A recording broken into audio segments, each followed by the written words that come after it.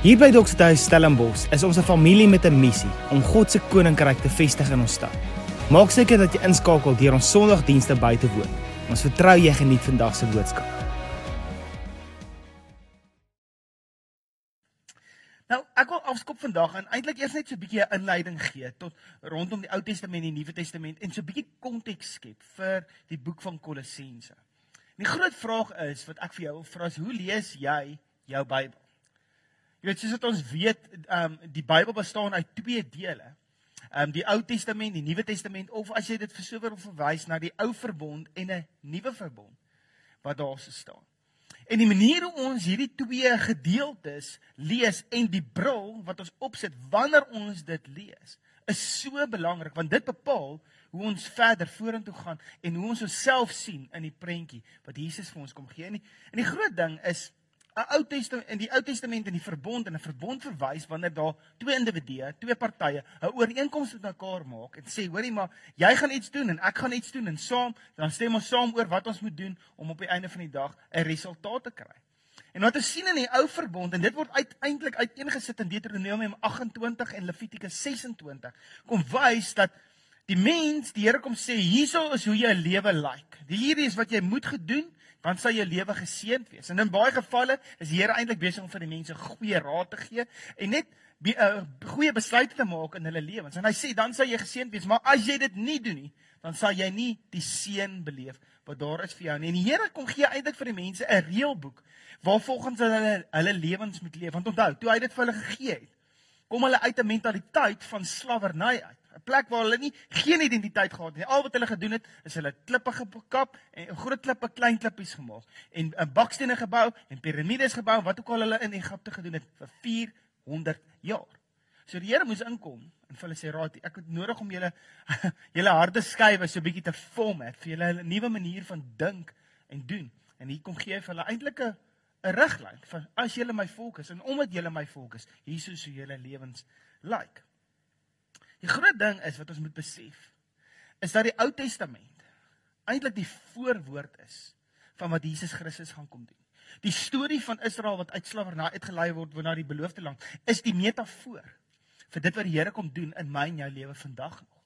En dit is eintlik 'n skadubeeld van dit wat Christus sou kom doen en wat Christus kom doen het vir ons.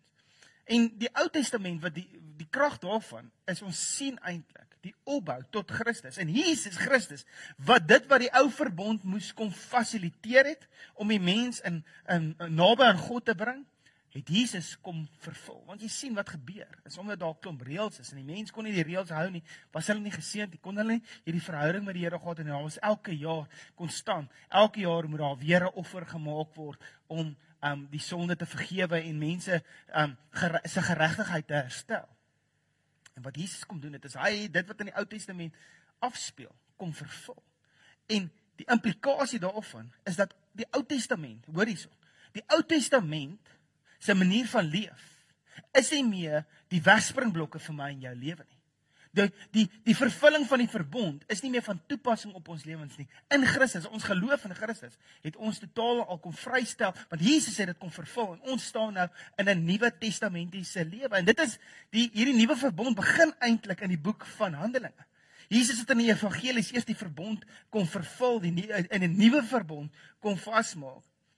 En die ding wat hy kom doen het, is hy het ons beeld in God kom herstel. Dit is hoekom Jesus harte toe gekom het. Hy het gekom om ons te kom herstel in ons verhouding met God die Vader. Sodat ek en jy 'n lewe van vervulling kan leef. En dit is die tema eintlik van ons hele reeks. Leef vervuld. Sodat ek en jy vervuld sal wees in hierdie lewe. So die Ou Testament is daar's 'n kontras tussen die Ou Verbond en die Nuwe Verbond. Ou Verbond is jy moet doen. En die Nuwe Testament sê ek moet glo.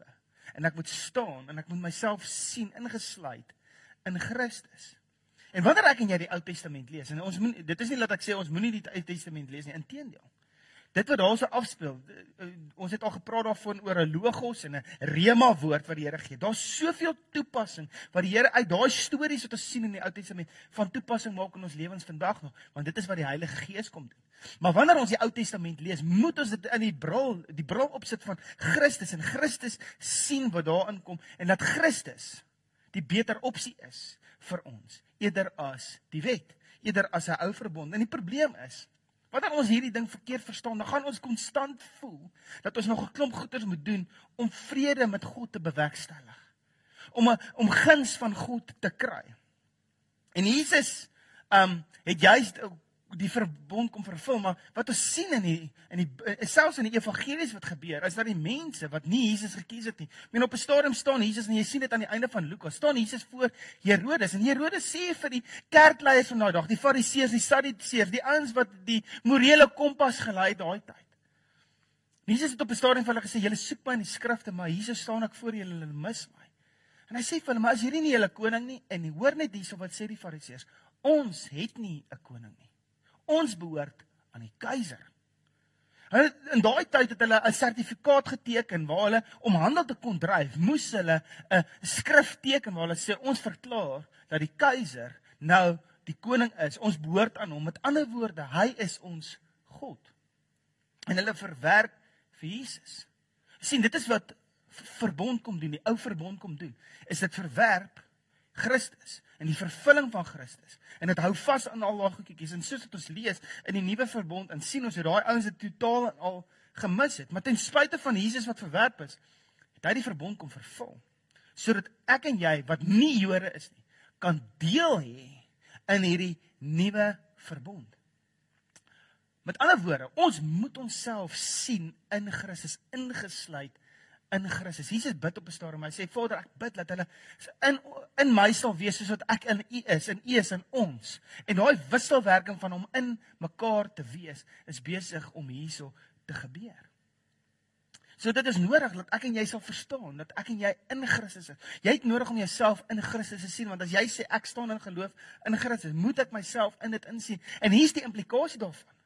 As ek en jy in Christus is, dan sê dit eintlik die volgende, dat alles wat Jesus sin is joune. Alles wat Jesus sin is joune.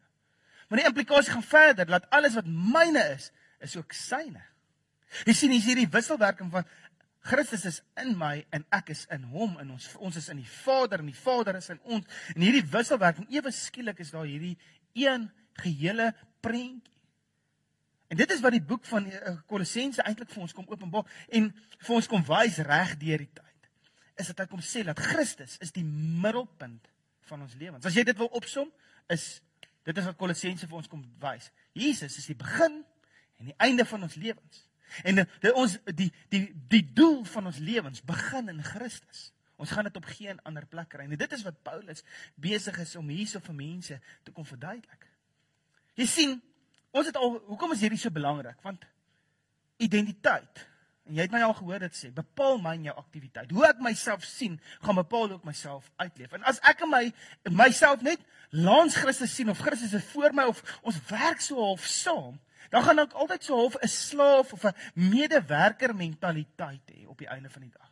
Maar as ek myself in Christus sien, en Christus is in my, dan ewe skielik is my identiteit nie ek wat hierdie ding probeer bewerkstellig nie, maar Christus wat die werk doen binne my. Dit is 'n totaal en al ander wegspringplek vir my en jou lewe.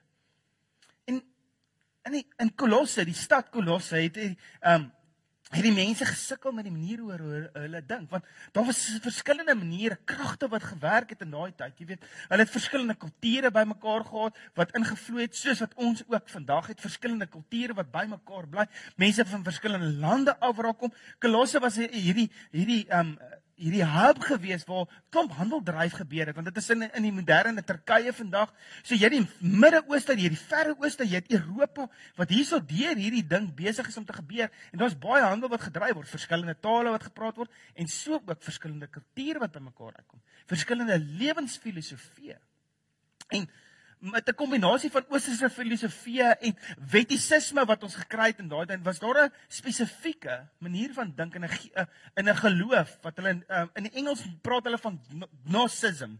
In Afrikaans vertaal hy klink amper so klein bietjie anglisisties, so jy moet my klein bietjie verskoon daarvoor, maar Gnosticisme is die woord wat gebruik is in hierdie godsdiens, was 'n baie mystieke godsdiens. Dit is so half, dit is eriferi, dit is nie oral, want dit het 'n klomp goeters wat konstant bymekaar gekom het. En die groot ding van dit bestaan uit 'n klomp elemente van okkultisme actually in dit gehad het. Astrologie, toorkuns, Judaïsme, Griekse filosofie en toe later Christelike leer wat bymekaar gekom het. En die groot fokus van gnosisme, gnosticisme, en dit kom uit die woord gnosis, is 'n Griekse woord wat praat oor kennis. Die groot fokus daarvan was, hulle sê jou spiritualiteit word bepaal deur die kennis wat jy het. En jy moet soveel moontlik kennis bymekaar maak, want ergens gaan jy 'n spesiale openbaring kry, wat jou dan uit die verdrukking van hierdie wêreld gaan uithaal. En dan gaan jy nie meer hier vasgevang word in hierdie vleeslike liggaam en moet weer die aarde verder leef nie. Jy gaan hierdie amper 'n wegraping hê wat hier sal gaan gebeur as jy genoeg kennis in 'n spesiale openbaring wil kry. Misleiding het ook ingekom in daai tyd waar mense twee pole gehad het. Hulle het geglo in die eerste plek dat alle goeders wat materialisties is, materiële goeders om ons, word deur die vyand, deur die duiwel gebruik om mense te verlei en te versoek en hulle op te trip op die einde van die dag. So, alles is eintlik om ons, is eintlik sleg. En dan het jy die ander kant gehad, waar daar 'n sterk Joodse invloed was, waar mense wette gevolg het, en hulle het gesê, jou geestelike groei gebeur, deur weerstand te bied teen die duiwel, om die wette na te kom, en jou myself te laat besny. Besnydenis is deel van jou geestelike groei. Dan kan jy net dink, kom ons vat dit dan, want dit is eintlik 'n baie snaakse storie, ons moet onsself in dit inleef. Kan jy net dink, en ek praat nou spesifiek met die manne, né? Waar jy kerk toe kom, en jy en Boetie sit in die kar, en mammy en sussie is in die kar, en jy stop by die kerk, en jy sê vir mammy en sussie, hoor jy, ek dink julle moet maar so lank ingaan. En dan sê mammy, hoekom kom julle nie saam? En dan sê, ons moet eers gaan vir 'n operasie, voordat ons daar mag ingaan. En ek weet nie of ek kan sien vir dit nie. Dit is die implikasie van wat daar gebeur. So jy het hierdie een kant wat sê, jy gaan die vyand oorwin deur wetties te wees, deur die wette te hou, en aan die ander kant, kan jy maak soos wat jy wil, want alles is in elk geval evil, so wat maak dit saak? Ergens gaan ons maar net gered word. Nou sien in hierdie ding, dat hierdie prentjie, Christus totaal al verlore raak, in hierdie prentjie. Nou sien mense wat tot geloof gekom het in Christus, maar toe, as gevolg van hulle ou manier van dink, het hierdie ding vervleg geraak met mekaar, met verskillende filosofieë. En hulle het mekaar begin raak. Hulle het op 'n plek gekom waar hulle gevoel het, hulle moet die hele tyd iets bylas, en hulle het kom bylas by die eenvoud en die diepte van die evangelie. Want hulle moes net al hierdie maniere van dink akkommodeer in hierdie nuwe verbond. En wanneer Paulus skryf, is hy juist besig om met hulle te praat, om te sê, hoorie, maar ons moenie byvoeg tot die hele ding nie. Ons moenie byvoeg tot dit wat gebeur nie. Ek dink dissipline en 'n nuwe gewoontes wat ek en jy in ons lewens bou. As daai prosesse intimiteit met die Here bewerkstellig en ons help om met 'n klomp goeders klaar te maak. Daai dissiplines, daai nuwe gewoontes is goeie goeders. Maar wat ons sien in die gemeente in Kolosse wat gebeur het met hulle, is daai goeders het hulle baas begin raak. En hulle het wegbeweeg van die suiwerheid van die evangelie. En Paulus is besig om dit aan te spreek in hierdie boek. En ek dink ek en jy moet vir 'n oomblik net stop en vir onsself die vraag vra. Uit dit wat ek nou vir jou sê, wat van dit wat in die stad van Kolosse gebeur het, gebeur vandag in ons samelewing? Wat van dit wat jy daar so sien, is deel van ons wêreld vandag? Wat se lewensfilosofie is daar in jou lewe wat jou dalk oorheers? En as jy saam met en ek wil jou vra om asseblief dalk 'n notaboekie net by jou te hê en hierdie vrae neer te skryf. Hierdie derde vraag, wat is die add-ons? Wat is die goeie wat bygevoeg is in jou geestelike journey met die Here? Wat jy dalk weet, hoor jy, maar ek weet nie of dit deel is van die evangelie nie. Dis 'n vraag wat jy moet vra vir jouself. Ek wil jou aanmoedig om in dieper, ek dink, denke te gaan oor dit. Wat is bygevoeg tot jou geloofslewe wat dalk nie in die evangelie is nie? Dis dalk 'n goeie gesprek om met jouself te hê, dis dalk 'n goeie gesprek om met die mense in jou selfgroep te hê, dis dalk 'n goeie gesprek om met jou gesin net hierdie tipe gesprek te hê. Wat sê add-ons wat dalk deel geraak het, wat 'n goeie intensie gehad het, maar wat op die einde van die dag my en jou prentjie en eintlik laat wegbeweeg het van Christus, want dit is wat gebeur het met die kerk in Kolosse. En dit is wat Paulus kom aanspreek het in hierdie boek. Nou, wanneer ek en jy begin om die Bybel te lees, daar is net ons intro. Dit is net om ons so bietjie op te stel vir dit wat ons vir die volgende paar weke gaan doen. Nou, wanneer ek en jy die Bybel lees, en so aan is daar 'n Bybellees beginsel, wat ek wil noem, en ons praat van die SOAP beginsel, die SOAP, en die S staan vir Scripture.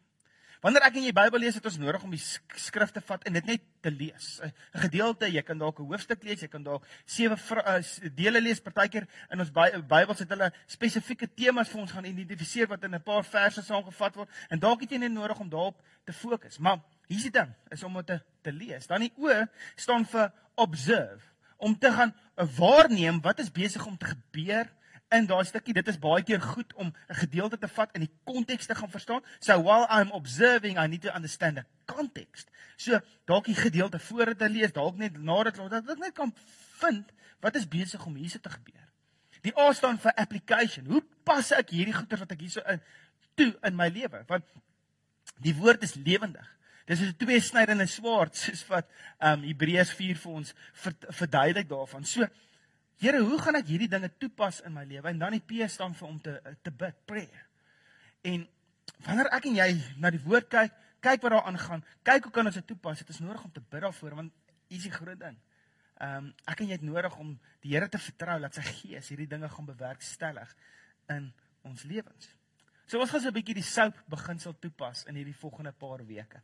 Ons gaan kyk na die skrif, ons gaan kyk wat daar aan die gang is, en dan die vraag oor hoe kan ons dit toepas? En dan gaan ons vir onsself bid en sê, Here, ek vertrou U vir die volgende dinge. Want ek weet die Heilige Gees gaan met jou praat. Die Here gaan iets stir in jou hart. Wees gehoorsaam daaraan. Dis hoekom ek vir jou vra. Hê 'n notaboekie by jou, dat jy hierdie vrae, die dinge wat in jou hart wakker word, opkook eintlik, dat jy dit sal vat en dit 'n verdere studie sal maak.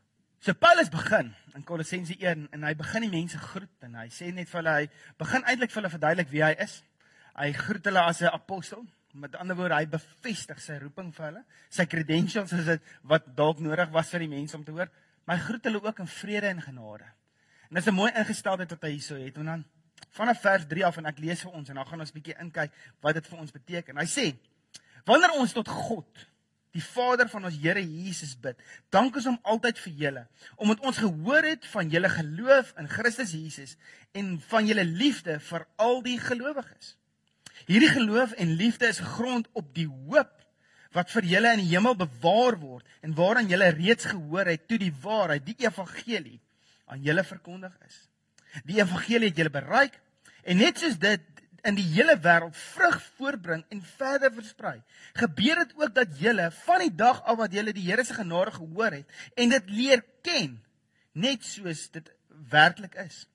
Julle is daaraan onderrig deur Epafras, ons geliefde medewerker en getroue dienaar van Christus, in julle belang.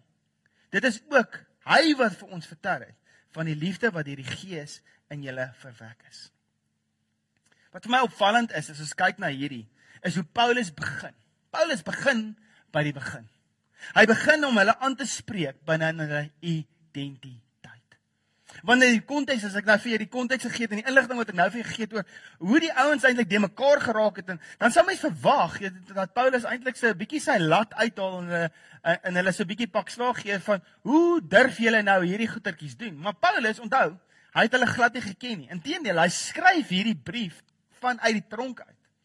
Wat vir my opvallend is hoe aanmoedigend hy is, ten spyte van sy omstandighede, ten spyte van wat om hom aangaan, ten spyte van hy wat geboei is hy besig om steeds oor die evangelie te praat. En weet jy wat gee dit vir my? Dit gee hoop in my hart. Dit maak nie saak wat jou omstandighede, hoe jy voel, wat sê die diagnose oor jou lewe, wat ook al in jou wêreld aan die gang is nie. Die Here kan steeds sy roeping deur jou vervul. As jy net op 'n plek is waar jy sê, Here, maar ek stel my lewe oop vir U. U kan deur my kom werk. En Paulus kom hier en hy begin met hulle te praat oor hulle identiteit. Hy begin by die begin en hy sê, julle het tot geloof gekom in Christus. En hierdie geloof het julle gelei na 'n lewe van liefde. Deur dit te sê hy vir hulle eintlik, dit is nie reëls, dit was nie besnydenis nie, dit is nie maak wat jy wil, omdat alles in elk geval aan die duiwel behoort nie, dit is nie meer kennis kry van God nie. Nee, dit is julle geloof in Christus wat julle lewens kom verander het.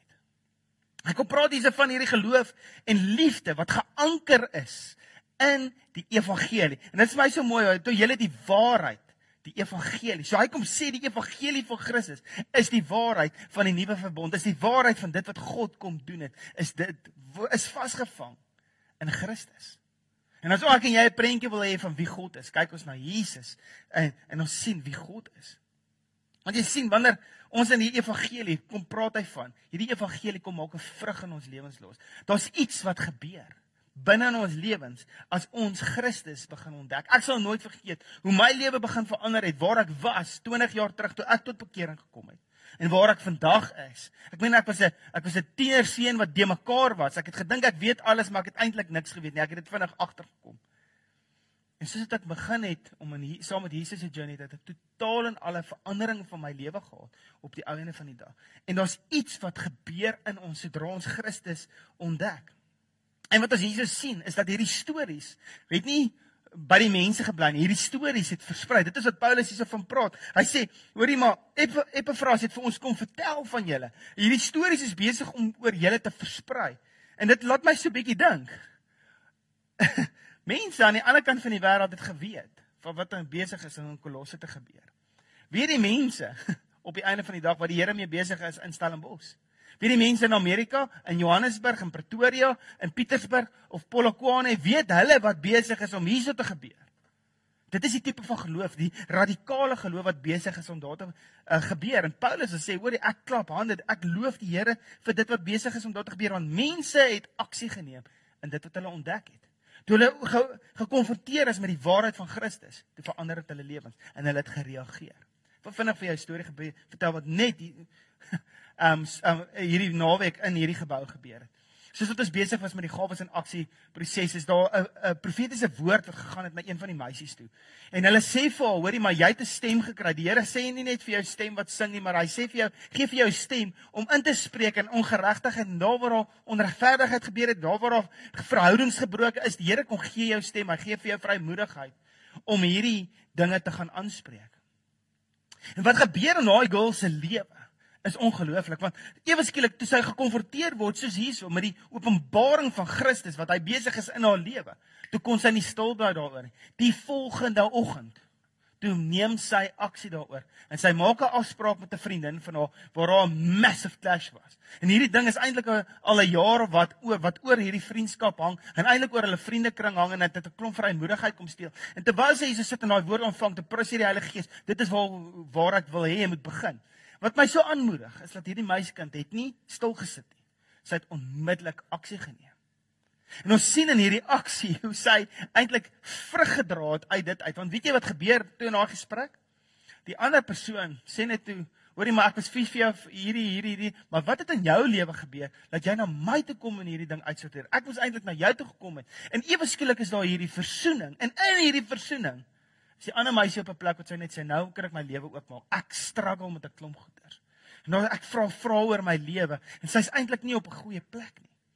En wat vir my amazing is hoe daar gebeur, en dit is wat ek sien, en ek is so herinner net aan Romeine 1 vers 16 en 17 wat sê, want ek skaam my nie oor die evangelie van Christus nie, want dit is 'n krag wat van God tot redding van elkeen wat glo. Ek sien hoe, omdat hierdie meisie nie skaam was oor dit wat Jesus kom losmaak het in haar lewe nie, maar dit ge-action het in haar lewe, en die storie vertel het, oor dit wat die Here net in haar hart kom stir.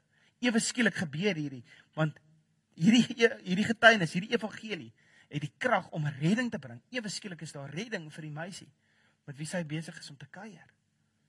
Jy sien, ons sien hierso, dit is die storie van die vrug wat gedra word deur hierdie gemeente, en Paulus bevestig het. Ek sien, daar is vrug, hierdie evangelie het 'n liefde kom losmaak, en hierdie liefde het 'n vrug teweeggebring, en mense praat daaroor. Groot vraag, en hierdie vraag moet ek en jy neerskryf en vir onsself vra. Is my lewe, is jou lewe 'n vrugdraande lewe? 'n Lewe wat die vrug dra van dit wat die Here begin het in ons lewens. Want hy kom verduidelik, hy sê hierdie evangelie kom maak 'n vrug los. En hierdie vrug wat hy van praat, hy sê die evangelie maak geloof, en dan vat daai geloof in Christus ons na 'n plek waar ons in liefde leef, en dan laat ons dan met 'n hoop sit in ons lewens op die einde van die dag. En dit begin in ons lewens persoonlik, en dan spoel dit oor na 'n vrugdraande lewe wat geloof, hoop en liefde vat na ons samelewing toe. En dit is waar dit versprei. Dit is waar dit oorloop. En ek wil die volgende vir jou illustreer. Hoe die Here kom sê, hoorie, maar jou lewe is soos hierdie koppie. En jou geloof en dit wat ek besig is om in jou lewe te doen, is ek besig om 'n klomp goeders in jou lewe te doen en besig om jou vol te maak. En hierdie geloof hierdie liefde wat in jou hart ontwikkel en die hoop wat in jou hart is, kom maak jou so vol dat jy op die einde van die dag 'n verdraande lewe leef wat oorloop en elke ding wat hier so oorloop is die vrug, die verspreiding van die evangelie van Christus in ons wêreld. En hy kom sê, hoorie, dit is waar dit begin. Is jy wat oorloop en wat hierdie versprei in ons wêreld. En hy praat van hierdie storie dat ek en jy geroep is vir hierdie. Dat ons sal vrug dra. Jesus inteendeel sê in Johannes 15 vers 8 sê, hierin word my Vader verheerlik dat julle sal veel vrug dra. Wanneer my in jou lewe oorloop, kan ons nie stil bly nie. Dit het ek gesien die naweek gebeur in hierdie vertrek. Maar dit is wat die Here vir jou en my kom sê. En hier is die ding wat ek toe agterkom. As ek en jy op 'n plek is wat ons nie voel ons is 'n koppie wat oorloop nie. Ons kan disippels gemaak, dan is dit omdat daar dalk iets in ons lewens is wat besig is om ons geloof, liefde en hoop te steel. En as jy op daai plek is, dan is die boek van Kolossense vir jou. Want hy's besig om met ons te praat oor ons identiteit in Christus en onsself in Christus sien. Christus is die middelpunt van ons lewens. Hy is die begin, die einde, hy is die volmaking. Hy is die een wat vir ons roeping kom gee. Nie 'n klomp lewensfilosofie en 'n klomp goeders wat ons add-on tot ons lewens nie. Hy is die geloof, liefde en hoop. En soos dat daai dinge in ons lewens groei, in ons oorloop, dan is ons besig om disippels te maak. So is 'n challenge. Here kom sê vir ons die tyd van die jaar, soos dat ons opbou tot volgende jaar, waar ons gelowige mense wil wees, geloof wil gaan versprei in ons samelewing, is die Here besig om te sê, wag, laat ek net eers jou beker tot oorlopends toe vol kom maak. Hy sê dan in vers 9, hy sê daarom. Nou wanneer 'n skrywer praat van daarom, dan sê hy, hoor jy, alles wat ek voor dit gesê het, is vrek belangrik, want dit kom bepaal eintlik die pad vorentoe vir ons. Dit kom bepaal hoe jy jouself uitleef. Hy sê daarom, van die dag wat ons van julle gehoor het, hou ons nie op om vir julle te bid nie. Ek weet nie van jou nie, maar hoe bid jy vir mense wat jy nie ken nie? En Paulus kom sê hierso, hoor ek bid vir julle, en hy kom gee die fokus van sy gebed. Hy sê, ons vra vir God dat hy julle met alle wysheid en insig wat die Gees gee, julle sy wil duidelik sal ken, sodat julle tot eer van die Here sal lewe, deur net te doen wat hy verlang. Mag julle vrugte dra deur goeie werke en toeneem in die kennis van God. Mag God deur sy wonderbare krag julle alle sterkte kon gee, om in alle omstandighede geduldig te volhard. Met blydskap moet julle die Vader dank, wat julle geskik gemaak het, om deel te hê aan die erfenis wat vir die gelowiges wag in die ryk van sy lig. Hy sê hierso, wag, daarom, jy verstaan, daarom moet jy jouself sien in Christus, daarom moet jy verstaan dat my begin by geloof in Christus, daarom bid ek vir julle, en oor net hierso sy fokus is, ek bid vir jou vir geestelike insig, ek bid vir jou vir gehoorsaamheid, dat jy alles sal doen wat die Here vir jou sê of van jou verlang, en dat jy sal groei in jou karakter.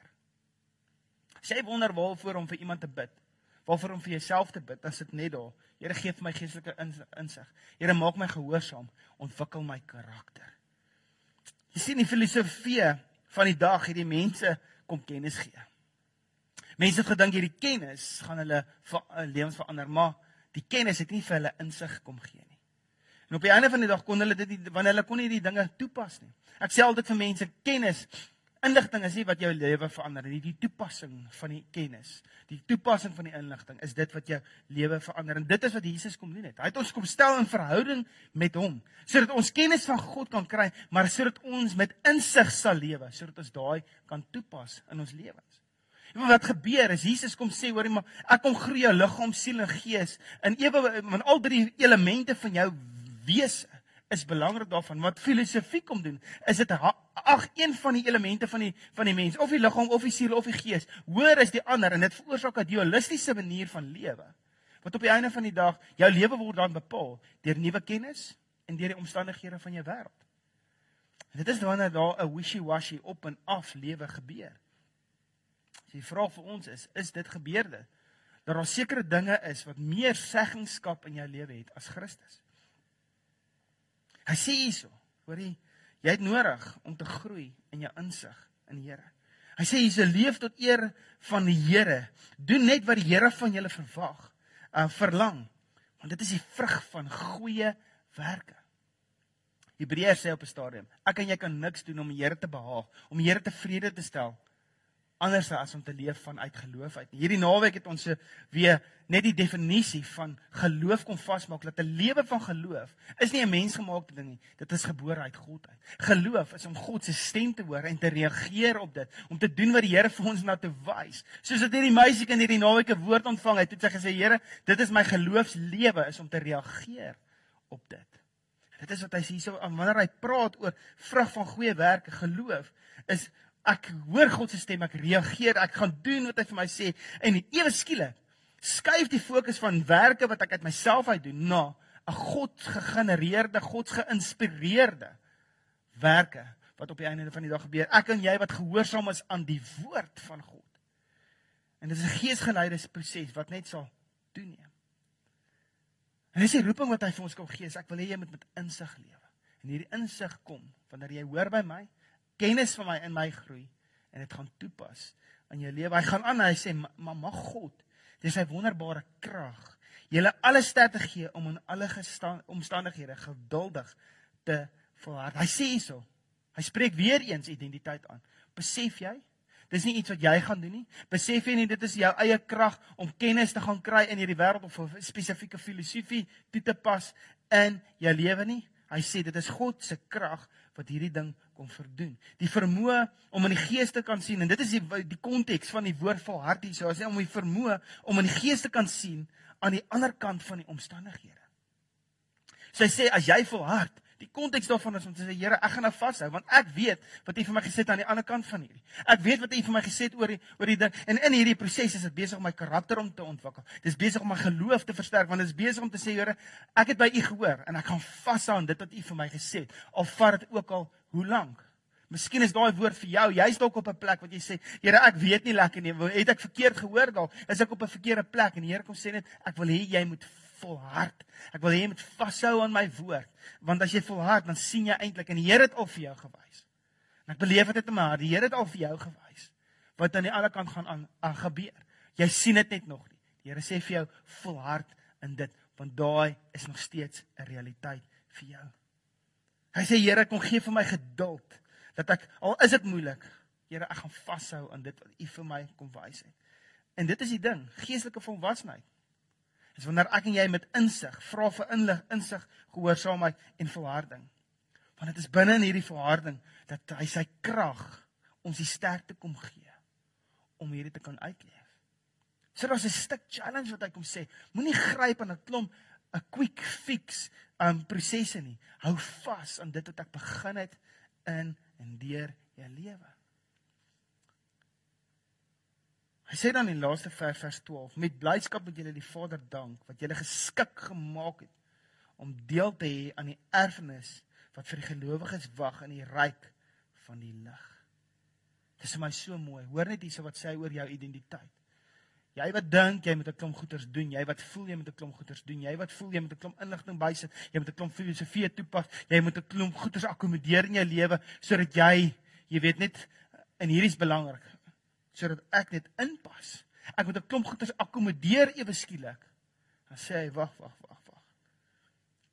Daai goeders gaan jou nie kwalifiseer nie. Jou verlede diskwalifiseer jou nie. Die besluite wat jy in die toekoms maak, diskwalifiseer jou nie. Die goeders wat jy voel jy moet bymekaar maak en so aan, kwalifiseer jou nie. Nee, hy kwalifiseer jou. Hy het jou geskik gemaak om te deel te hê in hierdie erfenis. Onthou ek het nou vir jou gesê, as ek en jy deel is van Christus, dan is dit deel van sy erfenis. Alles wat Christus in is myne. Alles wat myne is Christus. Hierdie wisselwerking, hierdie mutualisme wat besig is om te gebeur. Ek is in Christus, Christus in my. En Johannes 15 kom net weer by my op, waar hy sê, dan sal ons veel vrug dra, en ons Vader word verheerlik deur hierdie vrug. Hy kom sê, jy's gekwalifiseer. Hy praat met jou oor jou identiteit in Christus, nie jou identiteit in 'n filosofie, of in 'n godsdienst, of in 'n klomp reëls, of in 'n klomp dissiplines, of in 'n klomp filosofie, of in 'n klomp tegemoetkomende aksies nie. Hy kwalifiseer jou deur die geloof wat jy het in Christus. Jy sien, ek verduidelik vir ons, die pressure is af. Ons het nie nodig om vas te hou aan 'n klomp mensgemaakte goeders nie. En ek wil daar so eindig vir vandag. Ek dink daar's baie wat ons nog kan sê. En ons sal volgende week verder werk deur hoofstuk 1. Dit is vir my amazing hoe die Here eintlik vir ons 'n klomp vrae kom vra en ek herhaal weer daai vrae wat ek so hierdie tyd gevra het vir jou. Eerstens begin in 'n neutedop opgesom. Praat Kolossense die hele tyd oor Christus is die begin en die einde van ons lewens. My vraag vir jou, en dit is 'n vraag wat jy vir jouself moet gaan vra. Here, waar in my lewe is daar goeders wat ek dalk ge-add-on het om hierdie evangelie half meer prakties of toepaslik te maak of in te pas in my prentjie? Dalk is daar 'n klomp goeders uit jou verlede uit of 'n godsdienstige agtergrond of 'n geen godsdienstige agtergrond nie, maar as gevolg van 'n klomp goeders wat dalk die evangelie kom vertroebel het. Paulus kom sê dit is so eenvoudig is dit jou geloof in Christus laat jou groei in liefde. Dit laat jou groei in laat daar hoop is in jou hart en dit groei in 'n vrug in wat versprei word in die wêreld. Getuienisse. Mense wat jy aan jou hand vat. Jy kan nie stil bly daaroor nie. Jy is besig om hulle te disciple, jy is besig om vir hulle te vertel van dit wat Christus kom doen. Waar in jou lewe is daar iets wat 'n add-on is? Waar in jou lewe sien jy dat dit wat in Kolosse gebeur het, dat daai filosofie deel is van jou wêreld dalk? Waar is daai goeders wat jy dalk net vir Here moet sê, Here, jy moet hierdie ding by my kom wegvat. Here, kom, dalk is daar 'n stuk belydenis in jou hart wat jy net moet sê, Here, ek vergewe my, ek is so 'n bietjie wetties. Ek het 'n klomp wette om inskryf. Geen wet het nog ooit intimiteit bewerkstellig tussen God en die mens nie. Inteendeel, ek sien in families waar mense so wetties leef dat dit gebrokenheid veroorsaak tussen pa en kinders, tussen man en vrou, tussen ma en kinders as gevolg van daai wettisisme. Daar's geen genade en liefde nie. En hier is die ding. Die Nuwe Testament die oor nuwe verbond is gegrond in liefde, nie in wette nie. So vat hierdie goeders en ek wil jou uitnooi, aanmoedig om 'n studie daarvan te gaan maak in hierdie komende week. Ek wil graag vir jou bid. Want dit is wat die woord vir ons leer en ek wil saam met jou bid. Dit wat Paulus vir ons bid. So kom ons bid saam. Vader, dankie vir dit wat ons net vandag hierso kom ontdek. Dankie vir die rykdom van die woord. Here, en ek kom bid vir ons elkeen. Vir elke persoon wat nou luister, vir myself. Here, kom bid ek vir geestelike insig. Here, dat ons sal sien aan die ander kant van hierdie situasies wat ons sien. Here, dat ons sal sien aan die ander kant van wat U mee besig is, dat ons nie sal vasgevang word in die golwe van die lewe en bang word vir dit nie, Here, maar dat ons sal vashou aan dit wat U vir ons gee. Here, ek kom bid dat U vir ons hierdie geestelike leiding insig sal gee en laat ons uit gehoorsaamheid sal reageer en gehoorsaam sal wees aan U stem. Here Vader, ek kom dank U dat U besig is om U karakter te kom vorm, 'n louteringsproses waar U besig is om die volheid van Christus te ontwikkel in ons elkeen se lewens. Here, ek kom eer U dat U die koning is van my lewe, dat U die koning is van elke persoon in hierdie wat deel is van hierdie aarde, wat deel is van die nuwe verbond, dat U elkeen van ons roep om in hierdie volheid te gaan leef. Here, dankie dat U ons gekwalifiseer het. Ons sal U dank met blydskap, Here. U het ons gekwalifiseer. U het ons geskik gemaak om deel te hê in hierdie erfenis. En ons eer U daarvoor vandag. Lei ons deur die Gees, soos dit ons in die woord inklim, sodat die openbaringskennis van Christus 'n insig sal raak in ons lewens, sodat ons dit kan gaan toepas. Ek dank U vir die vrug wat U losmaak in elkeen van ons lewens. In die naam van Jesus.